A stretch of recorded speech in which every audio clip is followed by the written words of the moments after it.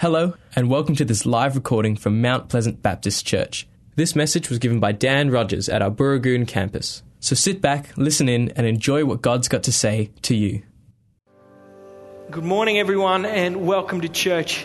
It's wonderful to be here with you this morning as we head into week 2 of our series, Word of the Prophets. Last week, Pastor Graham launched us off as we looked at complacency in the book of Amos. But this morning, we're going to focus in on Habakkuk and what it means to live by faith. Now, I'll be honest with you, Habakkuk is one of the strangest books in all of Scripture. I kid you not. Read it, you'll find out for yourself. He's a prophet. So he's a mouthpiece for the Lord. He's there to call the people back. But nowhere in here does he actually address the people of God. And that would seem strange to us. That's fairly core to what a prophet is all about. But he doesn't do that. The entire book of Habakkuk is actually a conversation between him and God. And there's something fascinating about that. In chapter 1, Habakkuk cries out to God and says, Lord, there's injustice everywhere. Your people have abandoned the law. They've abandoned you. Why aren't you doing anything? Don't you care, God? So he's saying, don't you care, God? How long are you just going to sit back and watch this all unfold? How long will you be idle? And God says, I'm not. I'm actually already at work. Now, on the one hand, that's incredibly reassuring. God is at work. He's got this. But on the other hand, it's not reassuring at all, because this is what he says to Habakkuk. I'm raising up the Babylonians, that dreaded and fearsome nation, and I'm going to use them as an instrument of my judgment. I'm already at work. This is what I'm doing. I'm going to go out on a limb and say, I don't think that's the answer that Habakkuk was looking for. And when he came before God, I'm pretty sure he was hoping to hear something drastically different. But God's judgment is coming. The Chaldeans, the Babylonians are coming, which means that things are about to get really dark for the people of God. And you got to remember that the northern half of the kingdom had already been destroyed. God allowed the Assyrians to come and to take them away because of their unfaithfulness. So God had been calling them back for a long, long time. And they just wouldn't listen. They were lost. They'd forgotten what it meant to be the people of God, a people who live by faith. We get to chapter 2, verse 4, and God gives Habakkuk a picture of two kinds of people. That's what we're going to be looking at this morning. We're going to unpack that picture, and then we're going to dig into some of the Christianese language, because I want you to really understand what God is calling us to. Oh, this is his heart for his people. His heart for Habakkuk and the faithful remnant in the midst of the brokenness and the unfaithfulness that's all around them. In the midst of the darkness that is to come, this is his heart for his people. Just one verse. Habakkuk chapter 2 verse 4, it says, Behold, his soul is puffed up. It is not upright within him. That's one picture. But the righteous shall live by his faith. Or I really like the way that the NLT puts it, New Living Translation. Look at the proud. They trust in themselves and their lives are crooked. I use that word crooked because that word upright literally means straight or level. So it's not upright, it's not straight or level within them. There's a crookedness in here that flows out to the way they live their lives. That's one side, but the righteous will live by their faith. It's just a short little verse. And it gives us a picture of two kinds of people. You've got the puffed up, conceited man whose confidence is in himself. That's the truth. I don't need God. I've got this. I can do this. I can make it happen. I can fix it. There's a picture of self-reliance, and in that place, there's no room for submission or surrender. Now, why would I humble myself before God? I've got this. I can do this. God says that he's puffed up, he's conceited, that he's living as if he sits on the throne, as if he's king. But actually, that robs him of the fullness of life that God has for him. And if we're honest, we see that person everywhere, all around our world. But it's not just outside of the church. We see that person in the church as well. I think one of the greatest examples of this kind of thing within religiosity would be the scribes and the Pharisees. If you don't know who they are, they were the religious elite of Jesus' day. They were the experts in the law, and they didn't like Jesus all that much because he was upsetting the status quo. And status quo made them rich and powerful and important, and Jesus threatened all of that, so they didn't like him. So we read all these stories where they try to trap Jesus with these curly questions. They ask him things like, Jesus, should we or should we not, as the people of God, be paying taxes to Caesar, who also declares himself to be a God? Should we be doing that as citizens of Rome, or should we not? Is that unfaithfulness? It's the kind of question that they're asking. It's really controversial, right? They don't really care about the answer. They're just using it as a way to get at Jesus. So if he answered it one way, they're going to grab this group over here and they're going to stir them up against Jesus. Do you see what he said? And if he answers it the other way, that's okay. Well, then they'll just get this group over here and they'll use them to cause issues for Jesus. It's brilliant, right? It's political genius.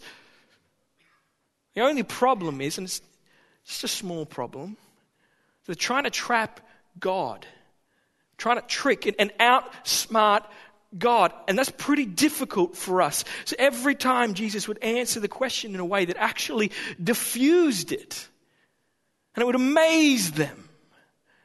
It happened again and again and again. And after a while, you start to really dislike these so-called religious experts because they don't seem very religious.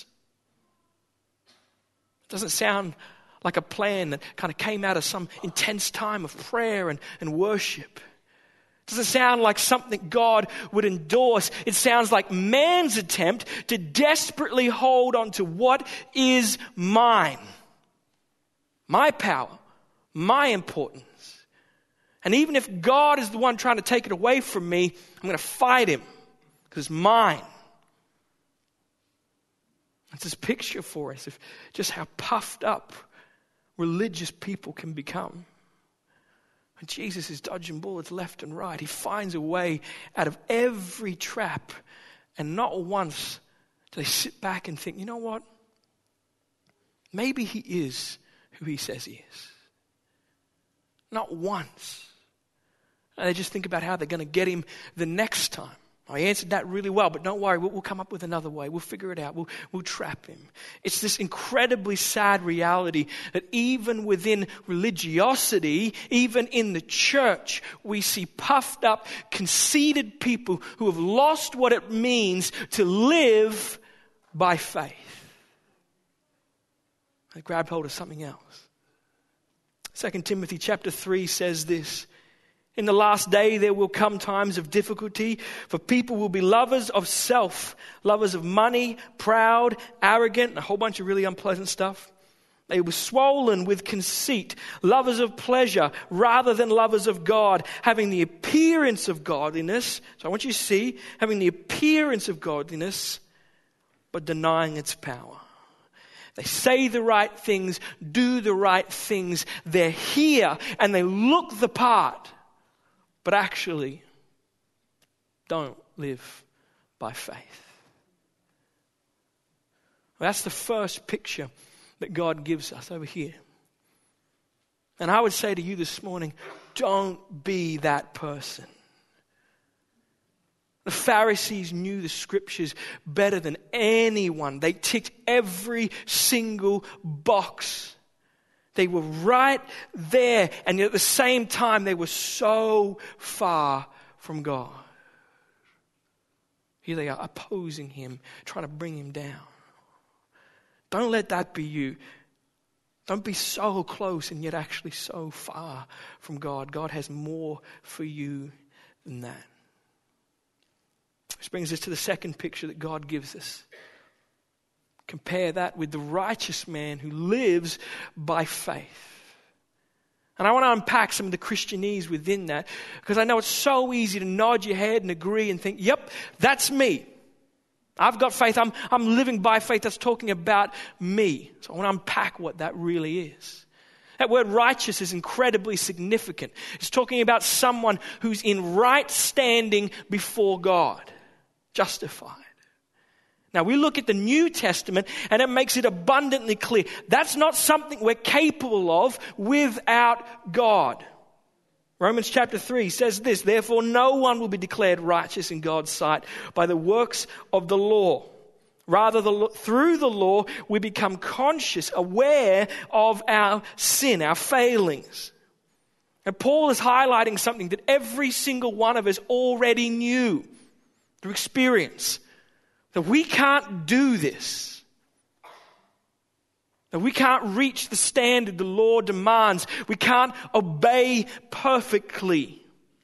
For all have sinned and fall short of the glory of God. We can't do it. So going back to Habakkuk, that's why God gave them the sacrificial system. That's why they go to the temple again and again and again. Sacrifice bulls and goats and spotless lambs on the Day of Atonement. It wasn't for the fun of it, I promise you. I don't think they enjoyed that. They knew that righteousness was beyond them, out of reach. And because they knew just how much they needed the grace and the mercy of God. And so they embraced the sacrificial system. But here's the thing, that sacrificial system was just a shadow of what was to come in Jesus. That God's plan has always been for Jesus to be the once and for all sacrifice for our sins. So that in him and through him, all people would be made righteous. It was always God's plan. Which means that you and I stand here today in right standing before God for one reason. Because of the person and work of Jesus Christ. It's got nothing to do with us or our good works. It's all about Jesus. All of it. Here's where we start to see the significance of what God is really saying. The most important thing in your life today is whether or not you're living in right relationship with God, in right standing before him. And Habakkuk says that righteousness is inextricably linked to a life of faith. You don't get one without the other. That the way of righteousness starts and ends with faith. And this is where we have to be really careful. It's like I said, it's so easy for us to go, yep, that's me. I've got faith. I'm living by faith. I mean, you're here, right? So of course you are. So I want to spend the rest of this morning talking about what that really is. What is faith? Where does it come from? What does it mean to live by faith? How do we grow it? And then we're going to come back to Habakkuk and allow God to show us what kind of person we truly are. That God would kind of lay us bare and reveal the truth. And there's some humility that has to take place within that you would be willing for God to lay you bare and to show you the truth. Hebrews chapter 11 verse 1 says, faith is the assurance of things hoped for, the conviction of things not seen. That's a biblical definition of faith.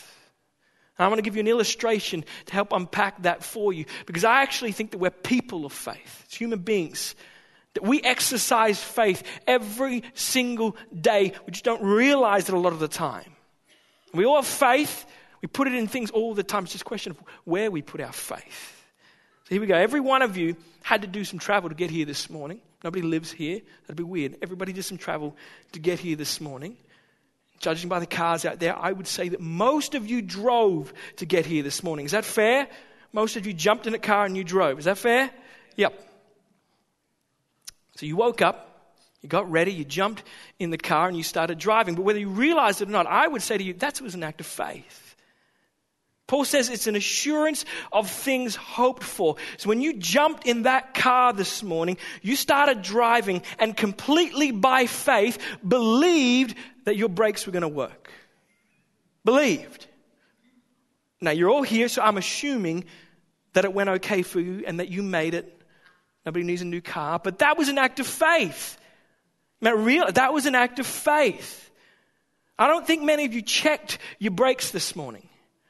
You're here in your Sunday best, so I don't think many of you were under the car, checking your brake pads and the calipers and all the wiring and making sure that it was all good before you jumped in. I'm guessing that you probably didn't do a brake check as you were coming down the driveway to go, oh yeah, we're good, we can keep driving. I don't think you did that.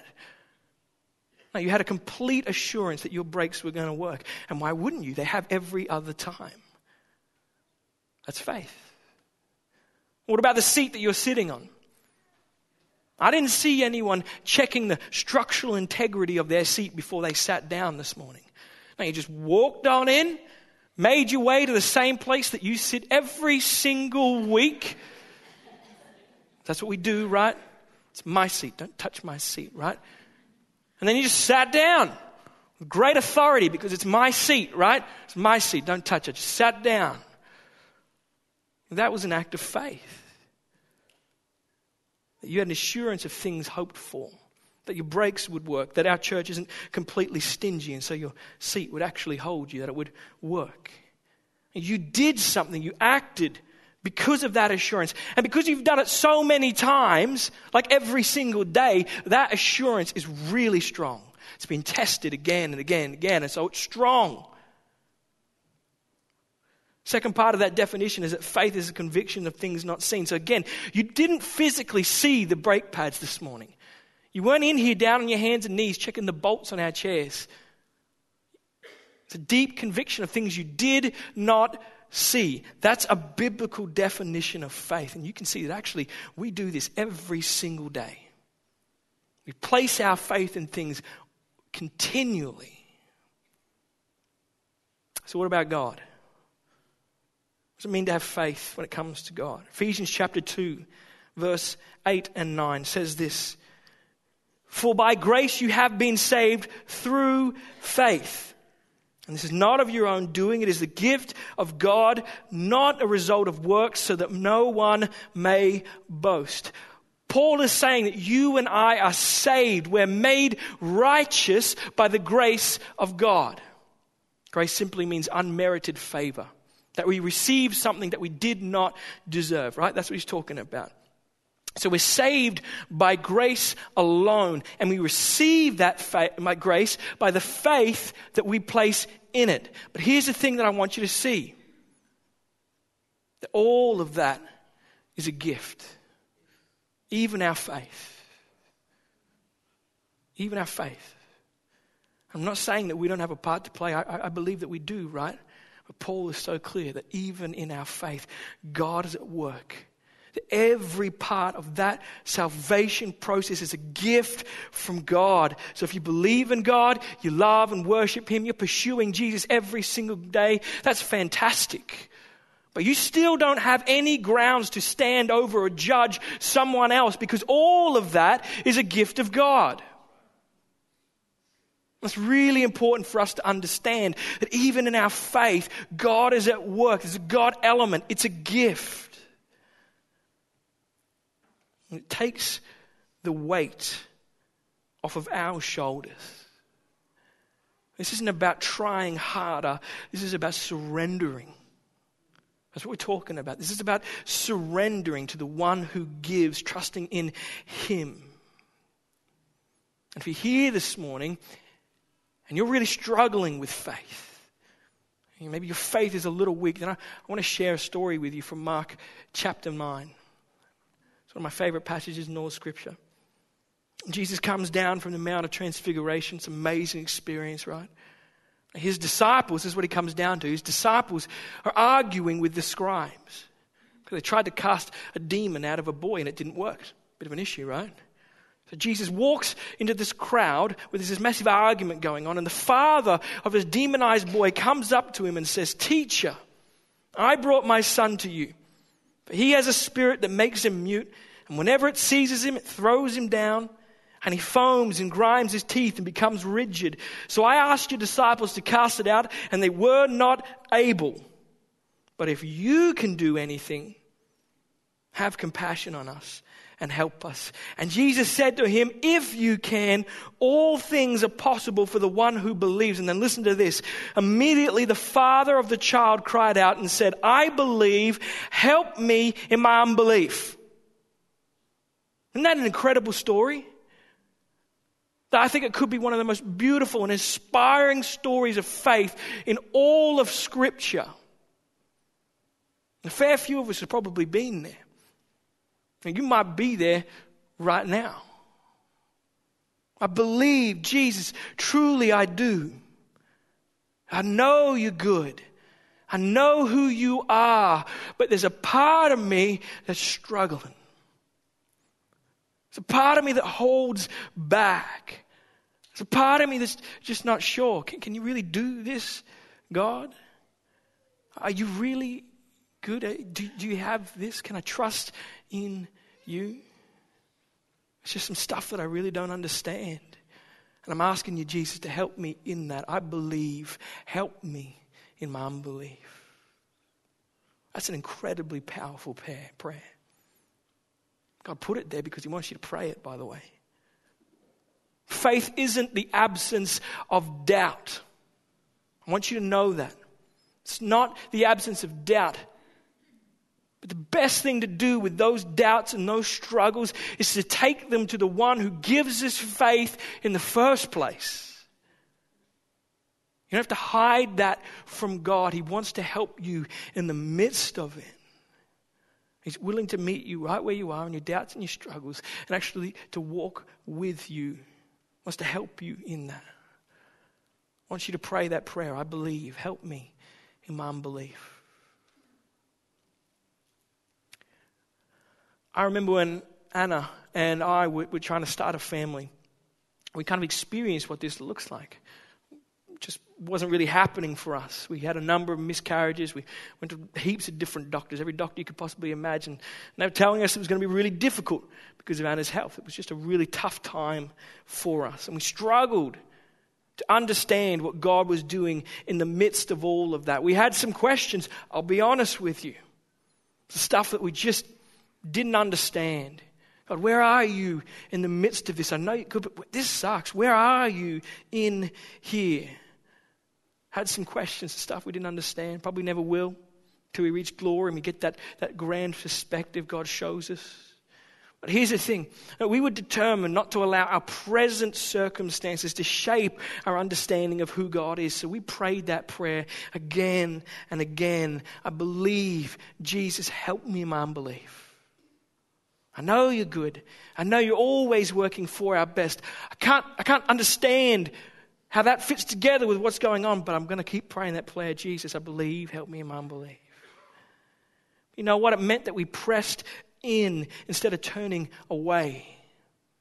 We walked that road with God, and that changes everything. That God would actually go on that with us. That he would bring comfort and peace and truth and light. I believe, Jesus, but man, there's some stuff that I'm struggling with. Help me in my unbelief. That's an incredibly powerful prayer. Incredibly powerful. So faith is a gift. I'm talking about trying harder. We're talking about surrendering. Surrendering to the one who gives, trusting in him. It's not the absence of doubt or struggle, and it's assurance of things hoped for, a deep conviction of things not seen. Which brings us to Romans chapter 10, where Paul says this: how then will they call on him in whom they have not believed? And how are they to believe in him in whom they have never heard? And how are they to hear without someone preaching? And how are they to preach unless they are sent? As it is written, how beautiful are the feet of those who preach the good news. And then a little further down, so faith comes from hearing, and hearing through the word of Christ. I want you to see that. I'm going to read that again. Faith comes from hearing, and hearing through the word of Christ. Really quickly, this is why we talk to you guys every single week about getting connected. That faith is a gift, and it's dispensed in our hearing. Which means that something happens when we sit under the word of God. That's why we encourage you to come to church. That's why we tell you to get into a connect group. That's why we're constantly reminding you to read your Bibles. Something happens as we put ourselves under the Word of God, as we soak in it and allow it to wash over us. Because we've placed ourselves under it. It builds our faith. That's not something that I can do. I can't force and muster up faith. Only Holy Spirit can do that. Faith comes from hearing, and hearing from the word of Christ. So the question is, how often are you putting yourself in a place to hear? Are you getting into the word of God? Do you know the promises that he has for you? There's some incredible promises within Scripture. Do you know them? Do you know the gospel? And I'm not just talking, I know that Jesus died. No, do you really understand what it is that Jesus has done on your behalf? Have you grappled with it and allowed it to change you, to change your heart?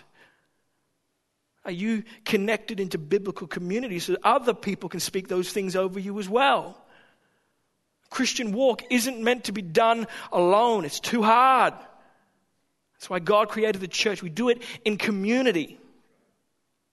We speak these things over each other. When we're really struggling, what a gift it is to have a brother or a sister come up beside you, put an arm around you, maybe just cry with you, but to remind you of the goodness of God. To help you see the goodness of God in the midst of your circumstances. It's a gift. We do it together. All of that fuels our faith. Grows faith within us. So coming back to Habakkuk. Which one of these is you? You got the puffed up man who trusts in himself. He's the answer. He is his own hope. Then you got the righteous man who lives by faith. Receives a gift. Which one of these is you? You don't have to make it more complex than it is. I just want you to be honest with yourself. To allow God to show you, where is my trust? Where is my confidence? Do I place my confidence in you? Is my trust in you? Am I looking to you? Or is it in myself? And just look at what happens when your life goes wrong. What happens when you're in need? Do you go, Jesus, man, I'm struggling. I need you right now. Do you go, all right, I better fix this? A pretty good indication. Where do you place your trust, your confidence? Is it in you, that you can do it, that you can fix it and make it happen? I mean, we can even do that by falling into legalism. And so here we are, modern day scribes and Pharisees. I'm following all the rules, but actually I'm not trusting in God at all. And my hope is in my ability to tick the boxes and be good enough. That's not faith. Not faith. It might be religion, but your trust is in you, not in him. And ultimately that leads to destruction. And God has so much more for you than that. Paul says in Philippians chapter 3, I count everything as loss because of the surpassing worth of knowing Christ Jesus my Lord. For his sake I have suffered the loss of all things and count them as rubbish, as meaningless, in order that I might gain Christ and be found in him. Not having a righteousness of my own that comes from the law, because we've already established it's not going to work. It's not enough. But that which comes through faith in Jesus, the righteousness from God that depends on faith. God's people live lives of faith. It's not something that we do once and then move on with our life. No, it's who we are. It's a marker of the Christian life that we live it by faith. We have this humility that knows, you know what, I am broken. Every time I try to get on the throne, it ruins everything. I can't do this. I am not the answer. Jesus, I need you. That's the marker of the Christian life. That humility, that dependence upon the grace of God. If that's not you, man, we'd love to pray with you this morning. There is nothing more important than whether or not you are in right relationship, right standing before God. And that road starts and ends with faith. Not about you or how good you are, how well you follow the rules. It means nothing. It comes down to one thing only, the person and work of Jesus, by grace through faith. And if that's not you here this morning, you might have been at this church for years. But you know, because God reveals it to you, that actually my trust isn't in Him. I've never surrendered. I've never humbled myself and put my trust in someone else. I'm still trying to sit on the throne. Then, man, we'd love to pray for you. Let's pray. Jesus, we thank you for who you are. You are a good God. We declare that this morning. That you have done amazing things for us, your people. That you lived the life that we couldn't. And you died the death that we should have. You traded places with us, took our sin, gave us your righteousness as a gift. And for that we say thank you. Jesus, there is nothing that we can do to ever pay you back for the gift that you've given. And we thank you, Jesus, that we don't have to earn it in any way because we'd be in trouble. Thank you, Jesus, that it's not about us, because every time we make it about us, it crumbles. Thank you, Jesus, that it's all about you. That in your hands we are safe. As we place our trust and our faith in you, it is secure. And I pray, Jesus, for my brothers and sisters. Every one of us started the journey walking with you in faith, but it is so easy to try to wander away from that. And to take our trust back away from you and to start putting it back in ourselves and start to try to do it ourselves. And so I just pray, Jesus, may we be a people who live by faith. We do it every day, continually reminded that we need to place our trust in you, that we need to look to you, our God and our King, that in you is our future and our hope. Give us humility, Jesus. May be people who depend upon you and your grace and mercy. May we never depend upon ourselves. May we never get trapped by legalism and the thinking that we can do this and I can control it and I can be good enough. Jesus, free us from that. But I pray, Jesus, there will be people in this room this morning who may have been here for a long time, but really who have never surrendered. Whose trust and whose faith is actually, if they're honest, still in themselves. And we recognize, Jesus, that in our culture, because of how individualistic we are, because of how much we value freedom, that surrendering is so difficult for us. Seems like suicide, and yet there is life in that. And so I pray, Jesus, for those in this room who do not know you, who know a lot about you, but don't know you, have never surrendered, Jesus, would you draw them? Would you give them the courage to bend the knee, to take their trust out of themselves and instead place it in you, who is faithful, who comes through for us every single time. This I pray for in the precious name of Jesus. Amen. We hope you enjoyed this message from Mount Pleasant Baptist Church. If you'd like to talk to someone about what you've heard today, then you can contact the team at Mount Pleasant Baptist Church by calling the office during office hours on 9329 1777. Thanks for joining us. We look forward to your company again soon. God bless.